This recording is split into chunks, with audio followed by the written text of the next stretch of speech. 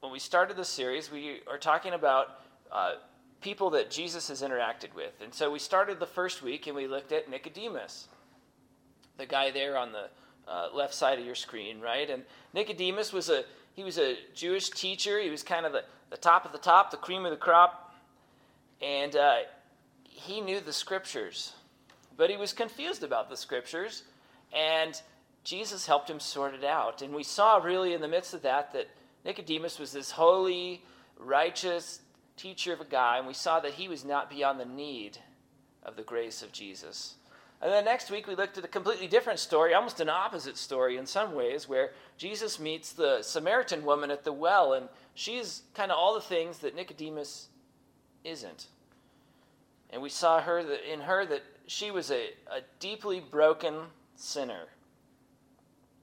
And what was so beautiful is that she wasn't beyond the reach of grace. Nicodemus wasn't beyond the need of grace. She wasn't beyond the reach of grace. And so today, we're going to look at a different individual and almost a different kind of story, but I think the same principle applies, just as with Nicodemus and just as with the Samaritan woman. And with this guy we're looking at today, Jesus meets us right where we are, right where we need him. So today we're going to be reading from Matthew chapter 19. And surely you're familiar with this guy's story. And in fact, it's not just a one-time thing. This passage is repeated again in Mark chapter 10 and in Luke chapter 18. And of course, this is the story of the ruler, the rich young ruler. And so I would encourage you, we're going to be going out of Matthew 19 this morning. Definitely, if you've got your Bible, you can open it up and follow along. But just like we have through this series, I'm going to read it a piece at a time, and we'll just follow along. So we'll start this out. So this man, but it says, "Behold, a man came up to him," a man came up to Jesus, and he said, "Teacher, what good deed must I do to have eternal life?" And so maybe the first question we can ask when we look at this is, okay, who was this guy? Who was he? Right? It doesn't tell us his name. So many times we get a name in scriptures, but this guy has this interaction, and we don't know who he is. Well, all we can have is what we can deduce from the text. So we look at the text and we say, okay, well, first off, we understand this guy was a Jew.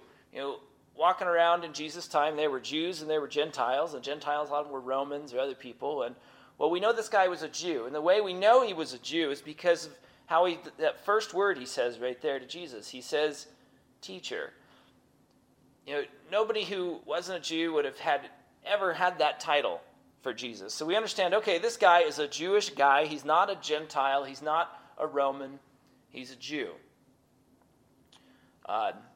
Then we also see that he's also young. Well, how do we know that he's young? Well, if you go to verse 22, it says that he is young, right? He's a young man. Let's see if I can get the slide to go here. There he goes. He's young, right? So he's kind of got things going for him. Those of us who are getting older understand that the older you get, the more the wheels fall off, and the more you start forgetting things, and the more you don't have your strength and your vigor quite as much as you did when you were younger. And he's had everything going for him here, right? He's a Jew, so he's in with the people. He's young. We see also, if you look over in Luke 18, it describes him as a ruler. It doesn't say that in the Matthew passage, but it does say that in Luke. Luke sometimes gives us a little more detail. And what does that mean? He was a ruler? Well, it means he had some sort of government authority, some sort of leadership position amongst the Jewish people. We don't know what that was, whether he was a magistrate or whatever, but it was a good position because everybody respected him. He wasn't a tax collector. He was a good guy, and he had all of this respect. So here he was Jew, he was young, he was a ruler. We also see that he was wealthy, which means he had a lot. We see that in verse 22. We'll read that in a minute. And so it paints this picture. We've got this well-off, well-respected, up-and-coming young man who has good morals, and it seems like he's got everything going for him. But in spite of all this that we see on the outside, he had something else going on And in his mind and in his heart, he had these questions about eternity. What must I do to have eternal life? Here he was at the top, at the pinnacle. Everyone would look up to this guy and say, that guy has got things going. And he says, what must I do? What must I do? And so think about in your own life. Think about people you might know. And I've thought through my own life, and I've thought of some people I know too who maybe this would describe them at least to some level. Maybe we don't know, the perfect people who seem like they're perfect or have everything going for them. But you probably know some people in your life and you go, well, they really need Jesus, but it just seems like everything's going great for them in their life. And here I think we have a story that shows us that, you know what? If you don't have Jesus, if you're not following Jesus, you don't have everything good in your life. So Jesus, of course, answers him. And Jesus says, why do you ask me about what is good? There is only one who's good. If you would enter into life, keep the commandments. Right? And it can be easy to get confused here since we're not present and we didn't see this happening, because it almost kind of seems like Jesus didn't answer the question. Right? He says, what must I do? He goes, what are you talking about, what's good? There's only one who's good. You go, wait, what? You didn't even answer the question, Jesus. But he did. And I think what Jesus is really saying here is it's almost like he's saying, good deed? Good deed? Good deed? There is no deed that is truly good. Because only God is good. And this can connect us right back to Nicodemus. Because what did he say to Nicodemus? He said, the only way for you to get to a good God is to go through that good God. The only way to get to him is through him. So he says, you want to talk about good deeds? Well, to get good deeds, you got to have the one who's good. And who's the one who's good? That's God above. Another way we could restate Jesus' words here is he says, you think, young man, you think you can do something to get eternal life? Have you tried to obey the commandments? Are you perfect? It's like he's asking him this question, which ought to kind of be a rhetorical question, right? But the man totally misses Jesus' point, which is kind of a classic young man, sort of impetuous young man. He just misses the point. And he says, which ones? Which ones? See, Jesus just gives him this rhetorical question that says, you can't be good enough. And he goes, okay, well, which one should I follow so I can be good enough to get to heaven? He's still caught up in the doing of the being good. And so think for a second. I know as a church we have a heart for sharing the gospel with people and engaging people in conversations. And one of those things that kind of in the training we've done as we've gone along are those ideas of those diagnostic questions. And you remember there's that one diagnostic question, which is one of my favorites. And it says, hey, you say to somebody, hey, if you died today, and I know that's a morbid thought, but if you died today and you stood before God, and God said to you, hey, why should I let you into my heaven? What would your response be? And most of you know, if you've ever asked that question, probably the number one answer that people will give is what? I'm a good person. That's what they'll say. I'm a good person. Because I'm a good person, God will say, why should I let you in my heaven? I'll say, because I'm a good person. Now, you and I both know that that's actually not true, and so there's a great technique to respond to this, where you can gently start to show somebody how that's not true. And what I think is really neat is that Jesus does almost exactly the same thing right here. Right? He says, okay, you shall not murder, you shall not commit adultery, you shall not steal, you shall not bear false witness, honor your mother and father, and you shall love your neighbor as yourself. Right? So that technique we can use, the one I really like to use, is you say, okay, you think you're a good person. That's very interesting. Well, let me ask you a couple more questions.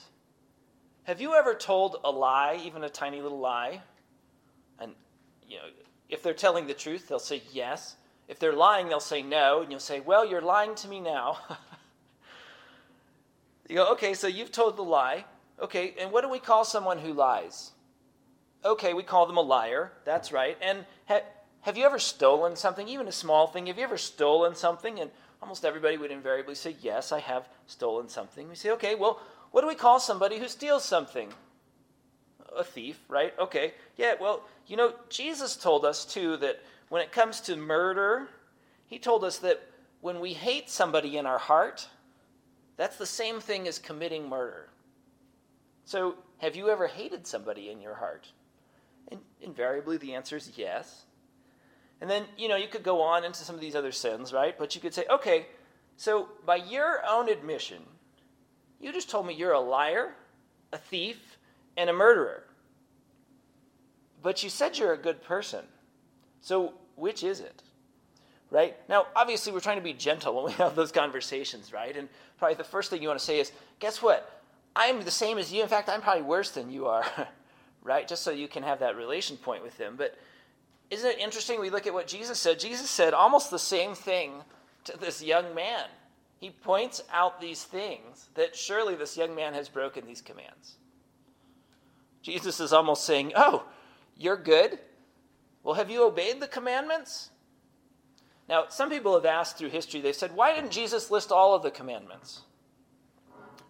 And why did he put love your neighbor as yourself? Because that's not one of the 10 commandments. That's not really there specifically in Deuteronomy. So why? And I think my answer, one thing that makes the most sense to me is he didn't really need to. He didn't need to list them all. It would have been just excessive. He just listed ones that he was like, well, nailed him and nailed him and nailed him and guilty and guilty. Right? He gets right to the man's sin. It reveals the man's sin. But what's so interesting in this case is this young man doesn't budge. Right? He continues on and he says, I know what you're talking about. All these things I've done. All these things I've kept. What do I still lack? And so his answer here reveals that there is an intense battle in this young man. There is a very tight tension in his heart. Again, he's going, oh, I'm doing, but something is not right. Something is missing. And he knows it, and that's why he's here asking these questions. And so that's on the one hand, but on the other hand, he's actually really deceiving himself, isn't he? He does really think he's actually good enough. He actually thinks he's good enough. He thinks he's obeyed the commandments. He thinks he hasn't sinned in such a way that he's broken his relationship with God. And so think back to who he is again. Remember, he's wealthy, he's young, he's respected, he's an authority in the community, and everything seems to be going right on the surface for him. And so he's going, how could something be broken when everything else in my life seems to be right? And he's kind of caught between these two things. And so again, I'd ask you, who do you know that fits this description? Who do you know? And then think about that person and how they right now are walking around in a very confusing, very turbulent time in our culture. And I would ask this, could God be using the pandemic and all of the circumstances and all of the economics and all of the things going on around us, could God be using that to draw out that tension in that person's heart?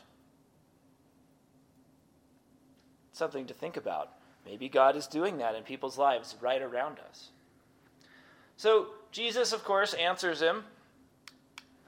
And Jesus says, okay, if you would be perfect, go, sell what you possess, and give to the poor, and you'll have treasure in heaven, and come follow me.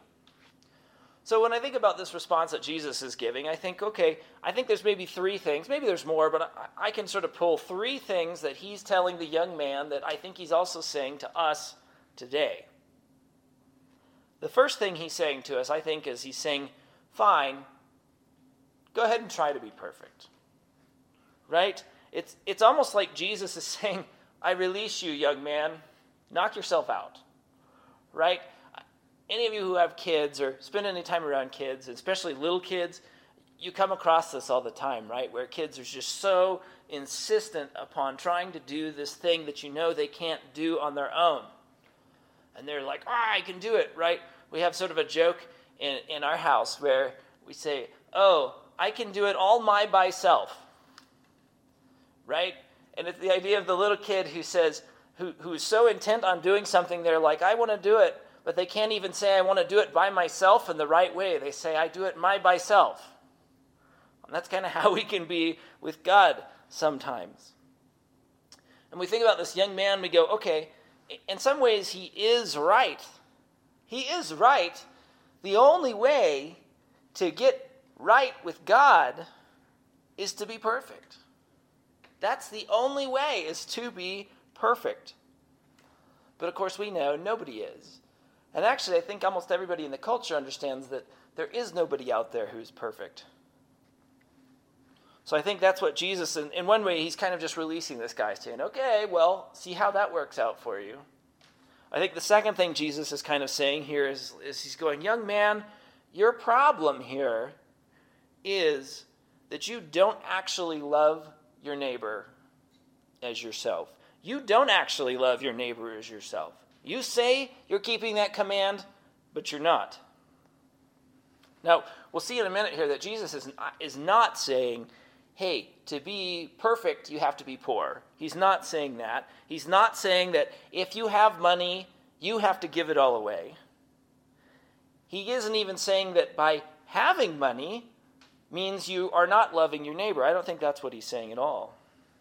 I think what Jesus is saying to this young man is he's saying, hey, young man, you have an idol in your heart.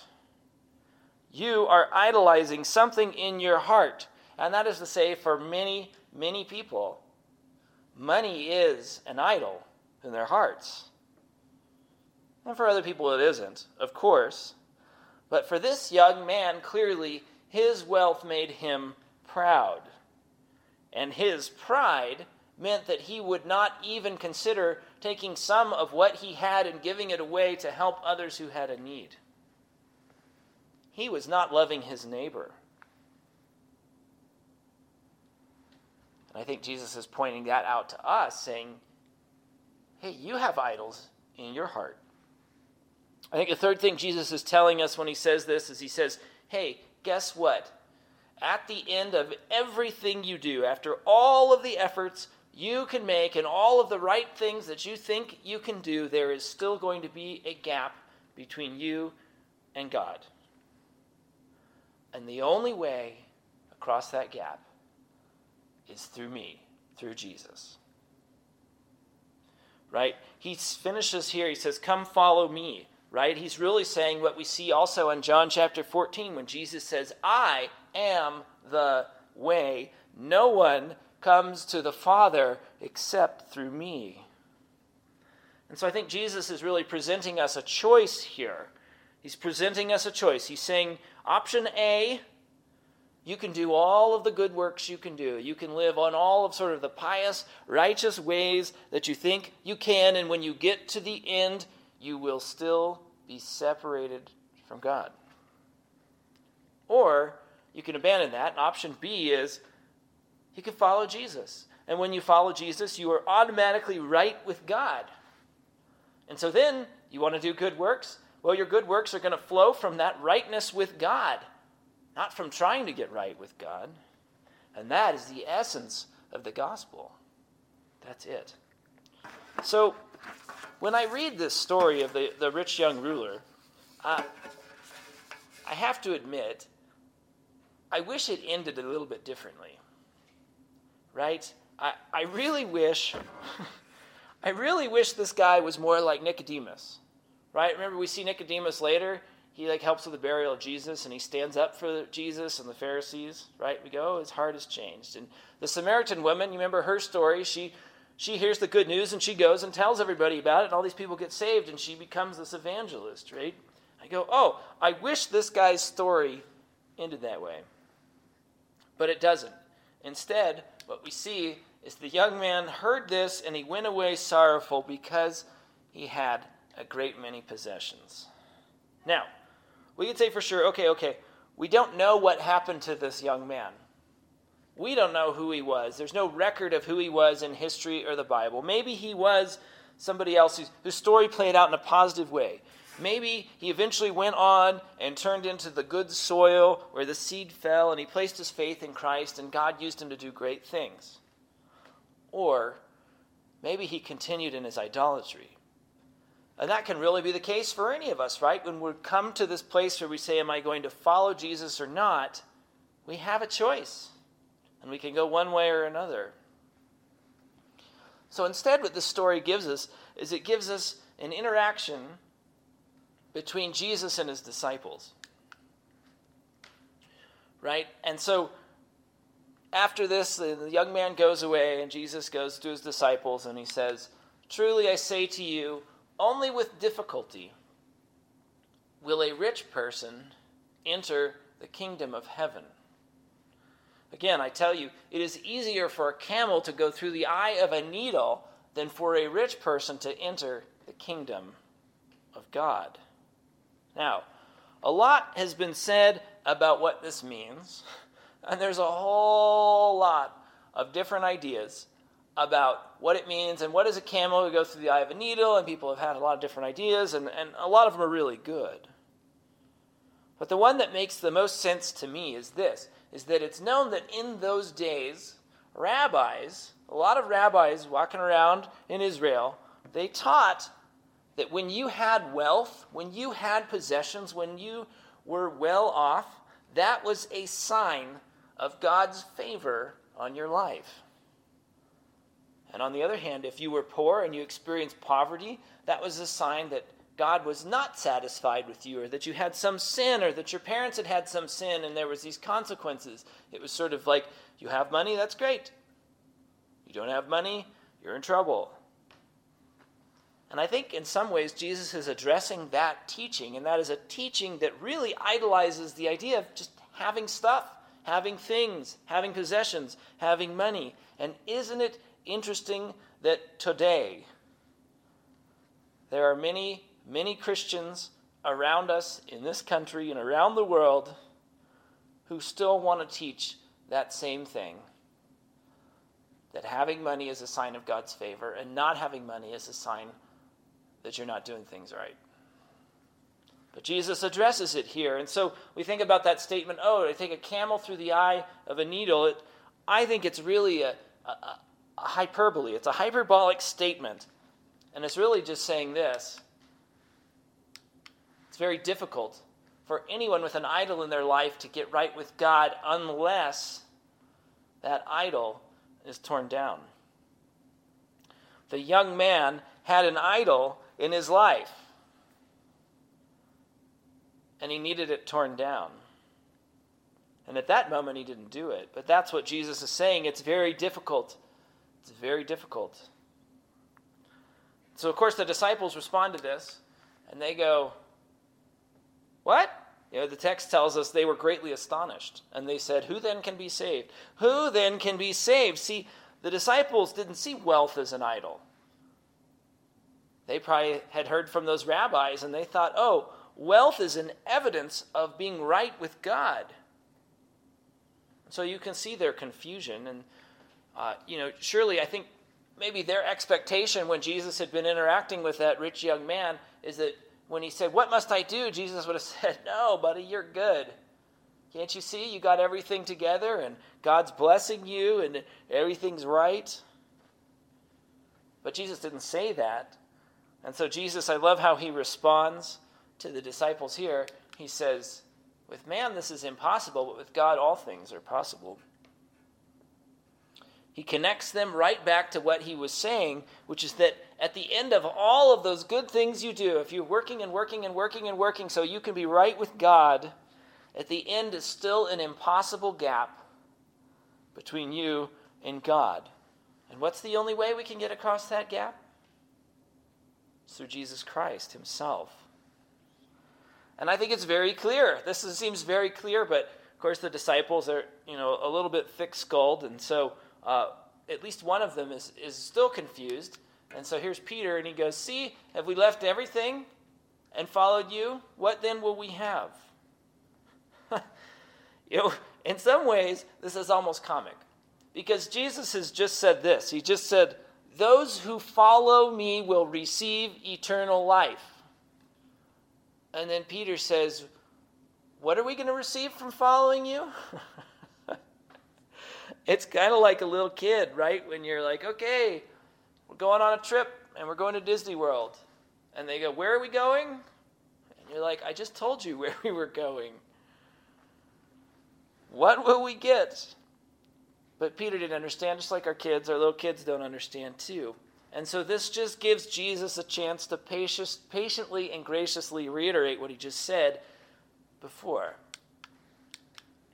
He goes on here, and he says, truly I say to you, in the new world, or in the kingdom of heaven, when the Son of Man will sit on his glorious throne, you who have followed me will also sit on 12 thrones, judging the 12 tribes of Israel. And everyone who has left houses or brothers or sisters or father or mother or children or lands for my name's sake will receive 100-fold and will inherit eternal life. How many who are first will be last, and the last first? And so again, we see that each one of us is broken. Each one of us is broken by our sins and separated from God. And there is no amount of good deeds, there is no magic pill that is going to make us right with God, except to follow Jesus.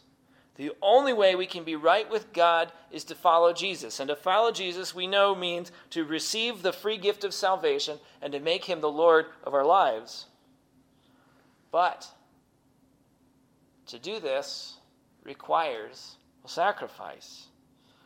And that sacrifice is not necessarily money.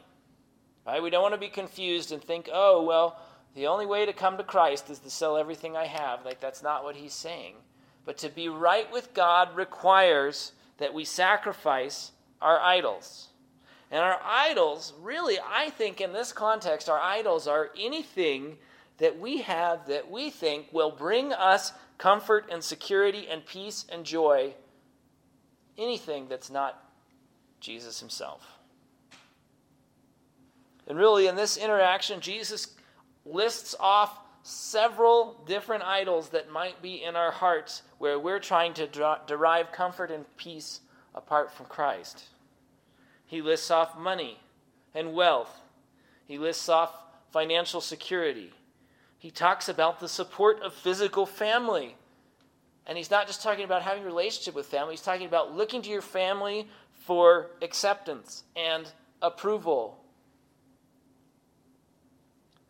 He also kind of just mentions just doing enough good to be okay with God. That we can idolize that idea of, if I'm just good enough, then I can stand before God and I'm going to be all right. We're just worshiping at the idol of doing good. And so what we have to do is we have to sacrifice our idols. And the way we sacrifice our idols is we choose wholeheartedly to put our trust in Jesus Christ and follow him, which is what he said right here. And so next week is Easter. And like we do every year, Easter is a chance for us to preach the gospel. And so next Sunday, in this format, in this Zoom meeting, I'm going to be very clear and preach the gospel and use an interaction of Jesus with somebody else to present the gospel. And I'm pretty sure every single one of you here who's sitting on this call has probably heard the gospel before. And so you might say, okay, we're just hearing it again. Well, we know that we need to keep preaching the gospel to ourselves. And so we're going to keep doing that. But I want you to think through this, what we talked about this morning, and the idea of there being idols in our lives. And think of the people around you who have idols in their lives. And living in the culture that we live in, it seems very reasonable to expect that there's a lot of people around us who probably have some of these very idols of money and wealth and security and the support of others, the acceptance of others, and just thinking they're doing good enough. And right here, right now, the situation that has befallen every single one of us might be causing them to question whether those idols are going to cut it. And so you have an opportunity. I think this is going to be a perfect chance next Sunday for you to invite somebody to sit in on this call and hear the gospel. And think about it. As challenging as it is in this culture to get somebody to come into a church building and sit out here where your lovely pictures are plastered on the seats for me, it's challenging, right? Because in Colorado, there's outdoor activities, and there's brunch, and there's sleeping in, and there's, I don't want to have to get up and go sit in a place where I don't know anybody. And well, guess what? It's going to be about as easy as it ever will be for somebody to hear the good news of Jesus through a church service. Because they can get up and turn on their phone or turn on their computer and click on a link. And you know what? If they don't want to be seen, they can just click stop video. And they can watch everybody else, and we don't have to see them, and they can sit there and listen. They could even change their name into Mickey Mouse or whatever they wanted to put on the screen to have an alias so we don't know who they are, and that's fine. But this would be a chance for them, people you know, to come join in and hear the good news of Jesus. I think that's what it's going to take in our culture. I think if we want to see revival, if our hope and our prayer, and I hope you've been praying along with me as we've gone through and we're walking through it in the middle of this crazy season, my prayer is for revival. But I think for that to happen, there is a whole lot of people walking around us who are going to have to sacrifice their idols and choose to follow Jesus. And we have that answer. And so let's be looking around us and thinking about it this week and praying and taking that step of boldness to invite somebody, even somebody who you think, wow, they are far off from God. Maybe this is your chance. Maybe this is your chance to get the good news in front of them. Well, that's what I wanted to share with you this morning. I'm going to go ahead and pray, and then we'll have a few announcements here. Yeah, God, thank you that you meet us right where we're at. And God, thank you that when you do meet us, you go right to the point and right to the place where we need you. And God, I'm trusting there's even a number of us who are listening this morning who are feeling the conviction of, this situation, this pandemic has really revealed in me an idol that I have in my own life. God, and I can say that's probably even true of myself, Lord, as I've felt a lot of fear and a lot of insecurity and a lot of things going on. And I go, wow, maybe I'm not really following you as closely as I wish I was.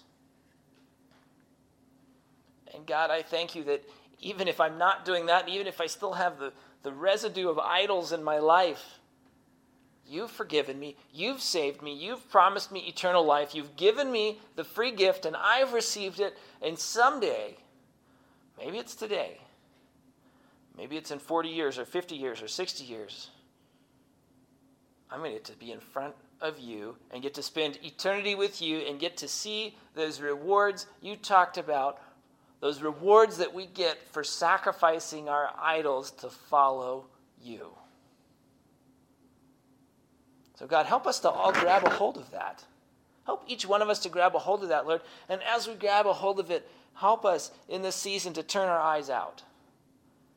Help us to look out to see our neighbors and our friends and our coworkers and our family members and those who maybe up until a couple weeks ago we would have said they are so far from God because it just feels like they've got everything right or they've got enough going on right that they just don't have a sense that they need God. God, give us the boldness and the courage to invite them to hear the good news or to share the good news ourselves with them. Lord, would you help us in that? And God, there may be some among us who will be like this rich young ruler who will turn and go away sad and not be willing to give up their idols. But God, we trust there are those who will give up their idols and follow you. And Lord, we just want to be part of your work in doing that. Show us how to do it. Thank you, God, that we could be together this morning. In Jesus' name we pray. Amen.